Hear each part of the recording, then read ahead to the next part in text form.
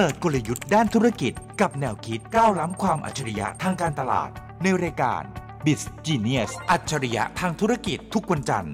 16:30 น.ถึง 17:00 น.ดำเนินรายการโดยผู้ช่วยศาสตราจารย์ดร.เอกภัทรรัตนกุลและมนชัยวงศ์กิติไกรวรรณสวัสดีครับคุณผู้ชมคุณผู้ฟังนี่คือรายการ Biz Genius รายการที่พาคุณผู้ชมไปฟังกลยุทธ์ในการทำธุรกิจและแนวคิดด้านการตลาดเจอกันเป็นประจำทุกวันจันทร์ 4:30 น.ที่นี่วิทยุจุฬาครับติดตามคอนเทนต์ที่น่าสนใจได้จากผู้ช่วยศาสตราจารย์ดร.เอกภัทรรัตนกุลหัวหน้าภาควิชาการตลาดคณะพาณิชยศาสตร์และการบัญชีจุฬาลงกรณ์มหาวิทยาลัยและผมเล็กมนชัยวงศ์กิติไกรวรรณผู้ประกาศข่าวจาก TNN ช่อง 16 และ bizclass.com อาจารย์ครับอาจารย์ไม่ได้เจออาจารย์มาสักพักอาจารย์ดูขาวขึ้นนะครับ ขาวกว่านี้อีกเหรอครับขาวกว่านี้ไม่ได้แล้วโดนล้อเยอะมากโดนล้อเยอะมากว่าแบบตอนเด็กๆนะโดนล้อเยอะมากก็แบบว่าเรียกโอโมสมัยก่อนโอโมมันขามันขาวไปคุณเล็กมันขาวจั๊วอย่างนี้แหละขาวขึ้นกว่าเดิมอีกเหรอเกิดอะไรขึ้นใช่ไหมผมแซวดูเพราะเห็นว่าอาจารย์เนี่ยไปเมืองนอกเมืองนามาแต่อย่างคนไทยเนี่ยเวลาพูดเรื่องผิวขาวผิวคล้ำเนี่ยเราอาจจะรู้สึกก็อาจจะไม่ได้แสลงหูนักแต่ต่างประเทศเนี่ยพูดเรื่องผิวเนี่ยเป็นเรื่องใหญ่ครับแล้วเรื่องไปคุยอะไรกับผิวไม่ได้ใช่แล้วก็แต่สินค้าต่างประเทศเองก็มีเพื่อจะได้ผิวแทนนะสลับด้านกันเนี่ยที่ไปมาครั้งนี้ก็ไปที่ประเทศเยอรมนีกับออสเตรียครับพานิสิตปริญญาโท MBM ของเราเดินทางไปกันไฮโซจังเลยฮะเดินทางไปท่องเที่ยวก็มีความสุขก็เป็นเรื่องหนึ่งแต่ว่าไปเรียนรู้เรื่องราวต่างๆก็เป็นเรื่องสำคัญครับแต่เรื่องผลิตภัณฑ์เนี่ยนะคุณเล็กเวลาเข้าไปในร้านที่เป็นร้านขายผลิตภัณฑ์ที่ใช้กับร่างกายทั้งหลายเนี่ยก็ต้องบอกกับนิสิตว่าคือตอนนี้อากาศมันค่อนข้างจะแบบแดดจ้าทุกคนก็เข้าไปซื้อซันสกรีนบอกว่าดีๆนะเดี๋ยวไปเจอซันแทนเหรอฮะว่าทาแล้วเนี่ยคือป้องกันยางสี UV อ่ะใช่แต่ทำให้ผิวเป็นสีคล้ำลงด้วยนะเพราะว่าทางฝั่งเขาชอบผิวที่แบบคล้ำหน่อยของเราชอบผิวที่ขาวๆเราก็จะไม่เจอ whitening product ในฝั่งเขาไงคนละเรื่องเลยนะอาจารย์ครับคือแค่สินค้าอยู่คนละมุมโลกมันก็คนละเรื่องละน่าตกใจมากเลยแล้วจะเห็นว่าพอเป็นแบรนด์ของฝั่งยุโรปเนี่ยพอเขาจะมาทำตลาดในเมืองไทยหรือในเอเชียในหลายประเทศเนี่ยครับเขาจะมาแพ้เอาไอ้ตอน whitening product เนี่ยคือเขาจะทำแล้วมันพูดได้ไม่เต็มปากเพราะว่าด้วยวัฒนธรรมของตัวแบรนด์เขาเนี่ยมันไม่ได้ส่งเสริมให้พูดเรื่องนี้อย่างเอเชียเนี่ยอะไรก็ต้องขาวใสกระจ่างแบบนี้ใสกระจ่างนี่ทุกคนอยากได้แต่ว่าสีที่อยากได้อาจจะคนละสีกันเรื่องนี้ไม่มีใครผิดไม่มีใครถูกแต่มันมีวัฒนธรรมก็เคยไปนั่งคุยกับท่านอาจารย์ที่อยู่ที่คณะอักษรศาสตร์บอกว่ามันย้อนหลังกลับไปเลยก็คือว่าคนที่อยู่ในฝั่งของยุโรปนั้นเนี่ยถ้าไม่มีสตางค์หรืออยู่ในชนชั้นที่ต้องทำงานหนักเนี่ยคือนั่งอยู่ในโรงงานแล้วออกมาไม่มีโอกาสออกมาตากแดดก็เลยขาวซีดก็เลยขาวซีดแล้วถึงเวลาเนี่ยพอใครที่ตัวผิวแทนเดินออกมาเห็นคนนี้เป็นคนชั้นสูงมันก็เลยกลายเป็นสิ่งที่ฝังหัวไว้แล้วก็ติดตามกันมาเรื่อยๆอันนี้น่าสนใจอาจารย์ในขณะเดียวกันเนี่ยในฝั่งของเอเชียเนี่ยสลับด้านกันใครทำงานหนักอ่ะอยู่กลางแดดใครที่อยู่ในที่ร่มได้ตลอดอ่ะผิวสดใสเนี่ยคือผิวขาวนวลก็เลยกลายเป็นว่ามุมคิดก็คือว่าชนชั้นสูงเนี่ยก็จะเป็นผิวขาวนวลอารมณ์ประมาณนี้มันก็เลยติดฝังกันมาในเชิงวัฒนธรรมนี่ฟังเข้ามาอีกทีไม่รู้ว่าข้อเท็จจริงยังไงครับคือถ้ามองให้สนุกก็คือเราอย่าเอาชุดความคิดของเราวัฒนธรรมเราไปตัดสินคนอื่นแบบง่ายๆขนาดนั้นมันต้องดูที่มาที่ไปของมันก็เลยเป็นเหตุว่าวันนี้เราต้องมาชื่นชมในความแตกต่างและหลากหลายและวันที่เราจัดรายการก็เข้าสู่ไพร์มันเพลงมายังครับ พอเข้ามิถุนายนปั๊บเพลงมาปั๊บเพลงอะไรครับ อยากให้ผมร้อง อาจารย์ต้องบอกอาจารย์ไปเยอรมันกับไปออสเตรียแหมพูดแล้วก็เหมือนเชยแต่ต้องย้ำอีกรอบนะออสเตรียกับออสเตรเลียคนละประเทศกันใช่ๆอยู่ห่างกันไกลมากแล้วไม่มีความเกี่ยวข้องกันในเชิงไหนขนาดนั้นอะไรอย่างเงี้ยอาจารย์ไปเจออะไรมาก็หลายอย่างไปเยอรมันเนี่ยเราไปลงที่มิวนิกครับแล้วก็ไปเจอ BMW ครับครับแบรนด์สำคัญแล้วก็ไปเรียนรู้มีเรื่องราวของ BMW เข้าไปในมิวเซียมของเขาเดินเข้าไปที่เฮดควอเตอร์ของ BMW พูดคุยอะไรอย่างเงี้ยแล้วก็ได้เรียนรู้กันหลายอย่างว่า เขาไม่ได้ขายรถคือคราวที่แล้วเราไปญี่ปุ่นเราก็ไปเจอกับเดนสึซึ่งพูดถึงโตโยต้าว่าโตโยต้าไม่ได้ขายรถBMW ก็บอกตัวเองไม่ได้ขายรถขายอะไรอาจารย์โตโยต้าตอนไปญี่ปุ่นนะท่านจำรายการของเราได้ตอนที่เอามาฝากกันเนี่ยโตโยต้าขายโมบิลิตี้การสัญจรครับการเคลื่อนที่เคลื่อนไหวการสัญจรไม่จำเป็นต้องมีรถก็ได้ยกตัวอย่างเช่นผู้พิการในอนาคตผู้พิการจำนวนหนึ่งเขาเคลื่อนที่เคลื่อนไหวได้ยากโตโยต้าจะพัฒนานวัตกรรมให้คนที่ไม่สามารถใช้ร่างกายของตัวเองเคลื่อนไหวได้อะเคลื่อนไหวได้เหมือนมีคนเหมือนมีอวัยวะปกติแล้วก็จะไปยังไงก็สอดคล้องกับตัวคุณค่าหลักเขาก็คือเรื่องของ mobility ใช่งั้นมันก็จะทำให้เกิดการขับเคลื่อนการเคลื่อนที่เคลื่อนไหวในสังคมคือเขามองไปขนาดนั้นเพราะฉะนั้นเนี่ยไม่จำเป็นต้องใช้รถในการเคลื่อนที่นี่นะครับก็เป็นวิธีการคิดแล้วก็เกิดเป็นธุรกิจที่หลากหลายขึ้นอันนี้คือมุมคิดของ Toyota แต่รอบนี้ไป BMW ครับเขาให้แนวคิดของเขาไว้ว่า design for driving pleasure ออกแบบมาเพื่อความพึงใจในการขับขี่ครับโอ้โหขายอะไรคำตอบคือไม่ได้ขายรถขายดีไซน์คืออย่างไรรถต้องสวยแน่ๆหรือไม่ใช่รถก็ได้เหรอฮะถูกไหมคือชุดที่ใส่แล้วไปขับรถมันก็เป็น driving pleasure ดังนั้นเราเดินเข้าไปใน BMW เนี่ยจะเห็น accessory ที่เป็นเสื้อผ้าชุดรองเท้าถุงเท้าหลายอย่างมากเลยหรือแม้แต่พวงกุญแจแบบต่างๆที่มากกว่ายี่ห้ออื่นๆเพราะว่ามันต้องถือพวงกุญแจสวยๆใส่เสื้อผ้าเท่ๆใส่รองเท้าเท่ๆมันจะไปขับรถเวลาขับรถปั๊บใครมองไปมองก็รู้สึกว่ามันมีความสุขกับการได้ใส่ดีไซน์สวยๆขับรถอยู่ก็ได้มันเลยที่อาจารย์พูดคือดีไซน์เติม ed ก็คือเหมือนประมาณว่ามันถูกออกแบบมานะทุกอย่างถูกคิดมาอย่างละเอียดพอ driving pleasure คือความสุขที่ความสุขสำราญที่ได้ขับตายแล้วอาจารย์ผมอยากเป็นตุ๊กตาหน้ารถของ BMW ตัวไม่ขับเองขี้เกียจขับใช้ทางลัดง่ายแล้วอาจารย์เจออะไรที่ BMW ต่อครับก็เลยรู้สึกว่าเรื่องนี้สำคัญแต่ความน่าสนใจคือ BMW เนี่ยเขาพยายามที่จะแตกความคิดในเชิงของการเจริญเติบโตไปหา product category อื่นๆถูกไหมครับในการที่เขาบอกว่าเขา design for driving pleasureครับดังนั้นเนี่ยพอทำอย่างนี้การจะออกแบบสมัยก่อนถ้าเป็นเรื่องของรถก็จะคุยเรื่องออกแบบเฉพาะเรื่องของเครื่องยนต์เครื่องยนต์ก็เป็นเรื่องรองประเด็นเรื่องของพลังงานนู่นนั่นนี่จะกลายเป็นเรื่องปกติที่ควรมีแต่ทีนี้เนี่ยเขาจะเติมดีไซน์เข้าไปครับดังนั้นการขับจักรยานยนต์ BMW จึงน่าสนุกและมันเป็นความสุขของการขับมากกว่าที่จะเป็นแค่จักรยานยนต์เป็นที่เขาเริ่มจากจักรยานยนต์อยู่แล้วด้วยนะฮะก็สิ่งที่เขาให้เราไปทดลองคือให้ทดลองไปนั่งขับจักรยานยนต์ของ BMW แล้วเป็นไงอาจารย์ได้ลองถ่ายรูปก็เท่ดีถ่ายรูปก็เท่ดีแล้วก็ราคาสูงมากเลยซื้อรถได้คันหนึ่งแต่มันดูเท่แล้วเวลาแค่จอดเฉยๆก็เท่ครับคือมันเป็น driving pleasure แต่ว่ามากกว่านั้นเนี่ยเราจะเห็นการที่เขาพยายามจะมีแบรนด์เข้ามาอยู่ในสังกัดของ BMW ที่มีความแตกต่างหลากหลายครับ BM เนี่ยเป็นรถที่อยู่ในระดับพรีเมียมอยู่แล้วแต่เขาอยากจะเปิดซูเปอร์พรีเมียมคุณเขาบอกซีรีส์7ก็สุดๆคือสุดทางของรถที่จะหรูหราได้แล้วเขาบอกว่าไม่มันจะมีรถที่หรูหรามากกว่าหรูหราเพราะฉะนั้นเนี่ยสิ่งที่ BMW ทำคือซื้อ Rolls Royceแล้วก็เลยมีส่วนที่เป็นโซนของ Rolls Royce ครับซึ่งก็มีคนคุยก็ไปถามพูดคุยเขาก็บอกว่าผมก็บอก Rolls Royce เนี่ยถ้าจะเอารถคันเล็กของ Rolls Royce เขาเนี่ยGhost เนี่ยรุ่น Ghost ของเขาเนี่ยต้องทำยังไงบ้างเขาบอกว่าก็ต้องมาคุยกัน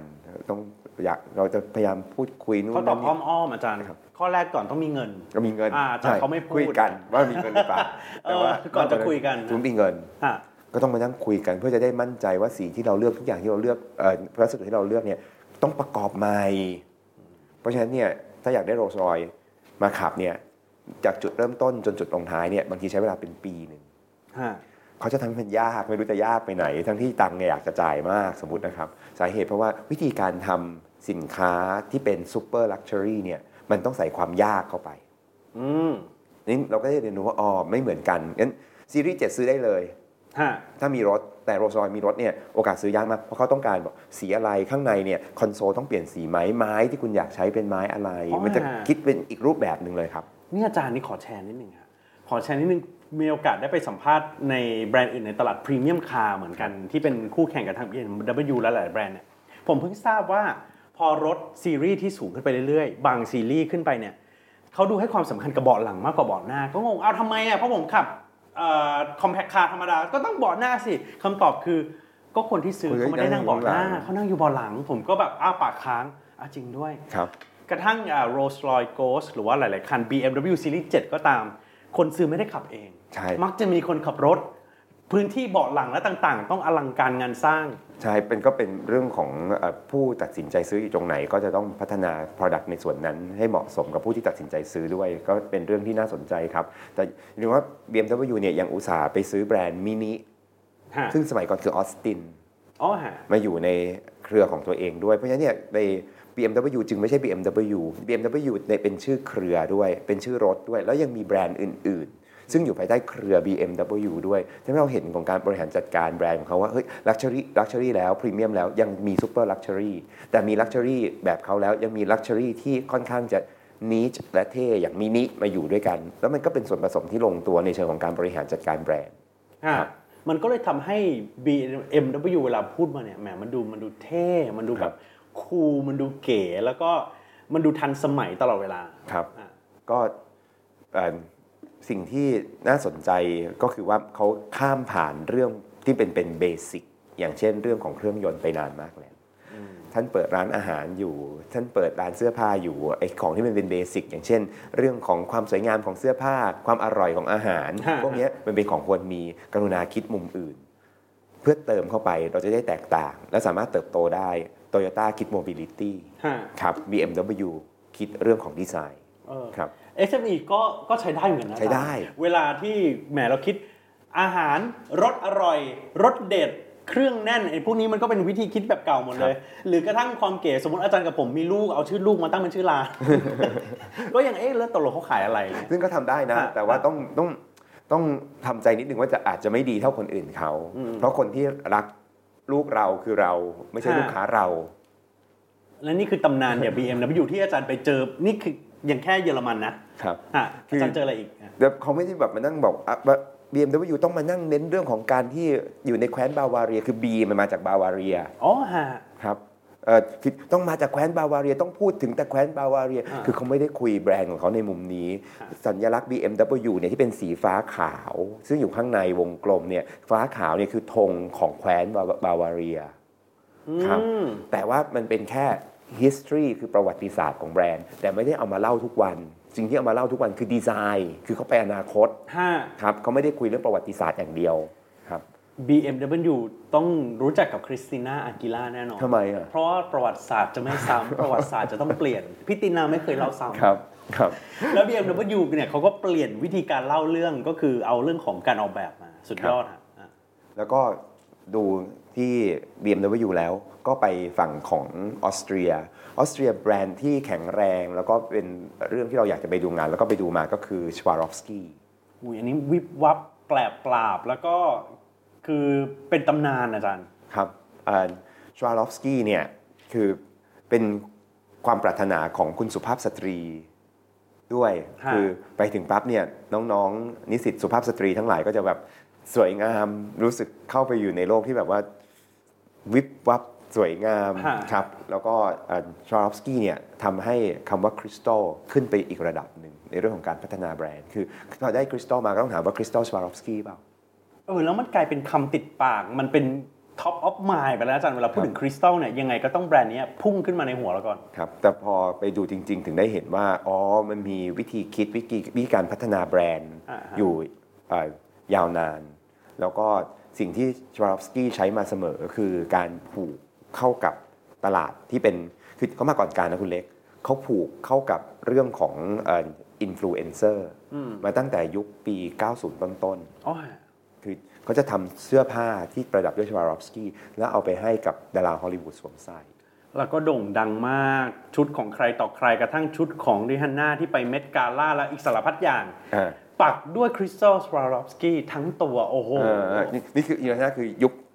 ปัจจุบันหน่อยใช่ไหมครับย้อนกลับไปเนี่ยก็จะเป็นตั้งแต่ใครที่เคยเห็นมาริลีนมอนโรอ๋อฮะแล้วใส่ชุดสีชมพูร้องเพลงที่เกี่ยวกับเพชร Diamonds are a girl's best friend ครับนั่นน่ะไม่ใช่เพชรอันนั้นคือคริสตัลสวารอฟสกี้อ๋อล่ะแล้วก็เอาตัวนั้นนะมาตั้งโชว์อยู่ในพิพิธภัณฑ์สวารอฟสกี้ไงก็ไล่มาเลยตั้งแต่เนี่ยมาริลีนมอนโรครับจูดี้การ์แลนด์ตั้งแต่สมัยยุคคลาสสิกแล้วก็มาแชร์ครับถุงมือคุณเล็กมันอยู่มีถุงมืออยู่อันนึงแล้วก็ถุงมือนี้แบบเท่มากเลยอันนี้ไม่ใช่สุภาพสตรีเป็นสุภาพบุรุษไมเคิลแจ็คสันถุงมือจะเป็นใครไปได้ถ้าถุงมือเพชรเนี่ยแล้วมันไม่ใช่ถุงมือเพชรใช่ไหมเป็นถุงมือคริสตัลสวารอฟสกี้จริงๆมีถุงเท้าด้วยนะคือคนหนึ่งที่ใส่เหมือนกันคือเอลตันจอห์นก็มีชุดเอลตันจอห์นมาชุดหนึ่งว้าวแล้วก็มีชุดยุค90มาหน่อยก็จะเป็นบียอร์กนักร้องชื่อดังเช่นเดียวกันแล้วก็มีท่านอื่นๆอีกเยอะแยะมากมายแล้วก็มาเป็นยุคของรีฮันน่าแล้วก็เป็นชุดของรีฮันน่าก็ไปดูชุดรีฮันน่าแล้วก็ชุดอาเดรียนากันเบย์ว้าวครับก็ไล่มาแล้วก็ได้เห็นของจริงแล้วว้าวตั้งแต่เห็นชุดของมารีนมอนโรที่เห็นในหนังมาตลอดถุงมือของไมเคิลแจ็คสันอะไรเงี้ยครับเราทำออกมาได้น่าสนใจแล้วก็ผูกพอผูกอย่างนี้ปั๊บเนี่ยมันเป็นการลดต้นทุนคือส่งไปให้ไม่ได้เสียสตางค์เสียแค่ product แล้วพอไล่มาเรื่อยๆแล้วผูกมาเรื่อยๆตลอดยาวนานเป็น100 ปีเนี่ย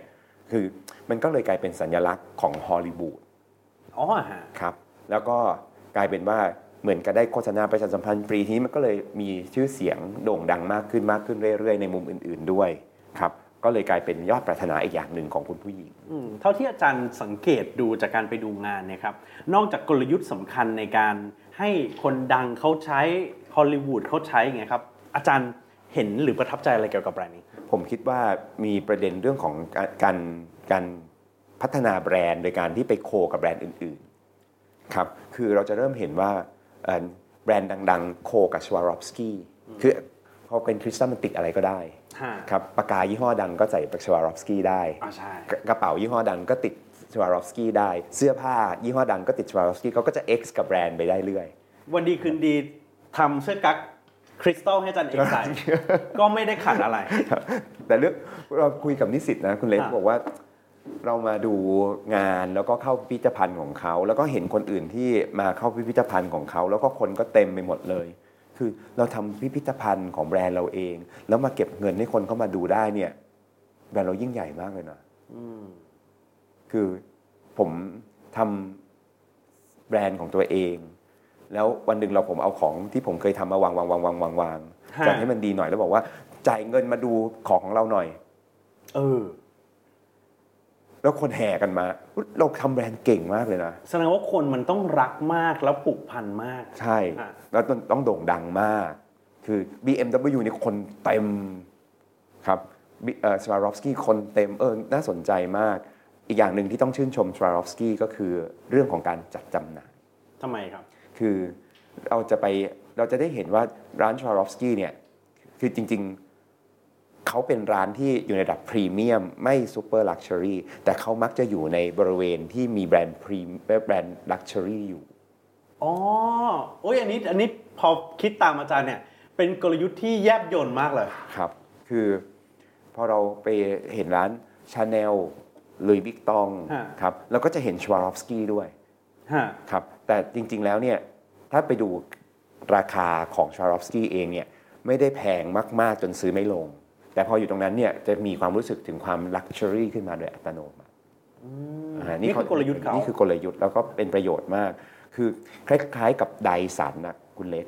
ไดสันที่เป็นไดเป่าผมเครื่องดูดฝุ่นหรือไอ้ที่อะไรนะกรองอากาศไดสันเนี่ยคือไดเป่าผมของไดสันเนี่ยหลักการคือเวลาที่จะตั้งขายอย่าไปตั้งขายที่เครื่องไฟฟ้าเพียงอย่างเดียวให้มาตั้งขายที่บิวตี้ฮอลล์ตรงไปที่กลุ่มเป้าหมายมันเลยใช่แล้วมากกว่านั้นคือพอบิวตี้ฮอลล์แล้วไปอยู่ข้างครีมราคาแพงเนี่ยไดเป่าผมมันจะแพงได้โอ้จริงด้วยพอไปอยู่ข้างแปรงสีฟันไฟฟ้าเนี่ยมันจะแพงไม่ได้มันจะแล้วไปอยู่ในข้างไดเป่าผมอันอื่นซึ่งราคา1,000แล้วเขาจะขาย14,000อ่ะไดเป่าผมมันราคา14,000ไม่ได้คุณเล็กแต่พออยู่ข้างครีม อย่างลาเมคาเนโบครับอีเซมิยาเกะอะไรเงี้ยรู้สึกแพงได้นี่คือกลยุทธ์ของช่องทางการจัดจำหน่ายใช่ทำให้ผมคิดตามแหมถ้าโปรดิวเซอร์หรือวิทยุจุฬาก็คิดว่าอยากทำให้บิสซินดูแพงขึ้นเนี่ยผมก็จัดกับอาจารย์ผมเกาะบารมีอาจารย์มานะไม่ผมก็เกาะบารมีคุณเล็กหรือจริงๆเอาผมออกไปนี่คือกลยุทธ์ที่น่าสนใจใช่แล้วคนไม่เข้าใจเรื่องนี้ว่า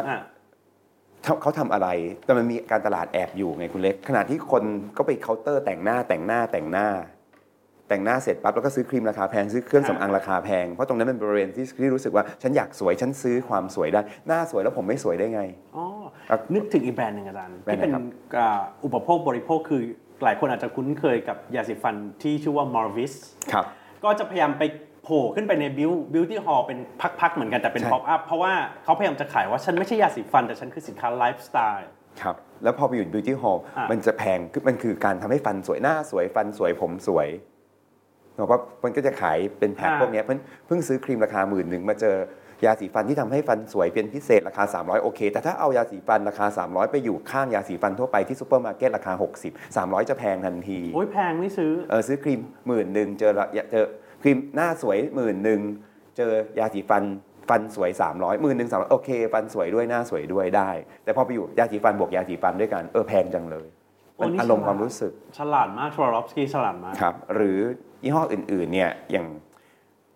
ขอไปนอกเรื่องว่าใน Beauty Hall จะเห็นว่าเริ่มมีคนเอา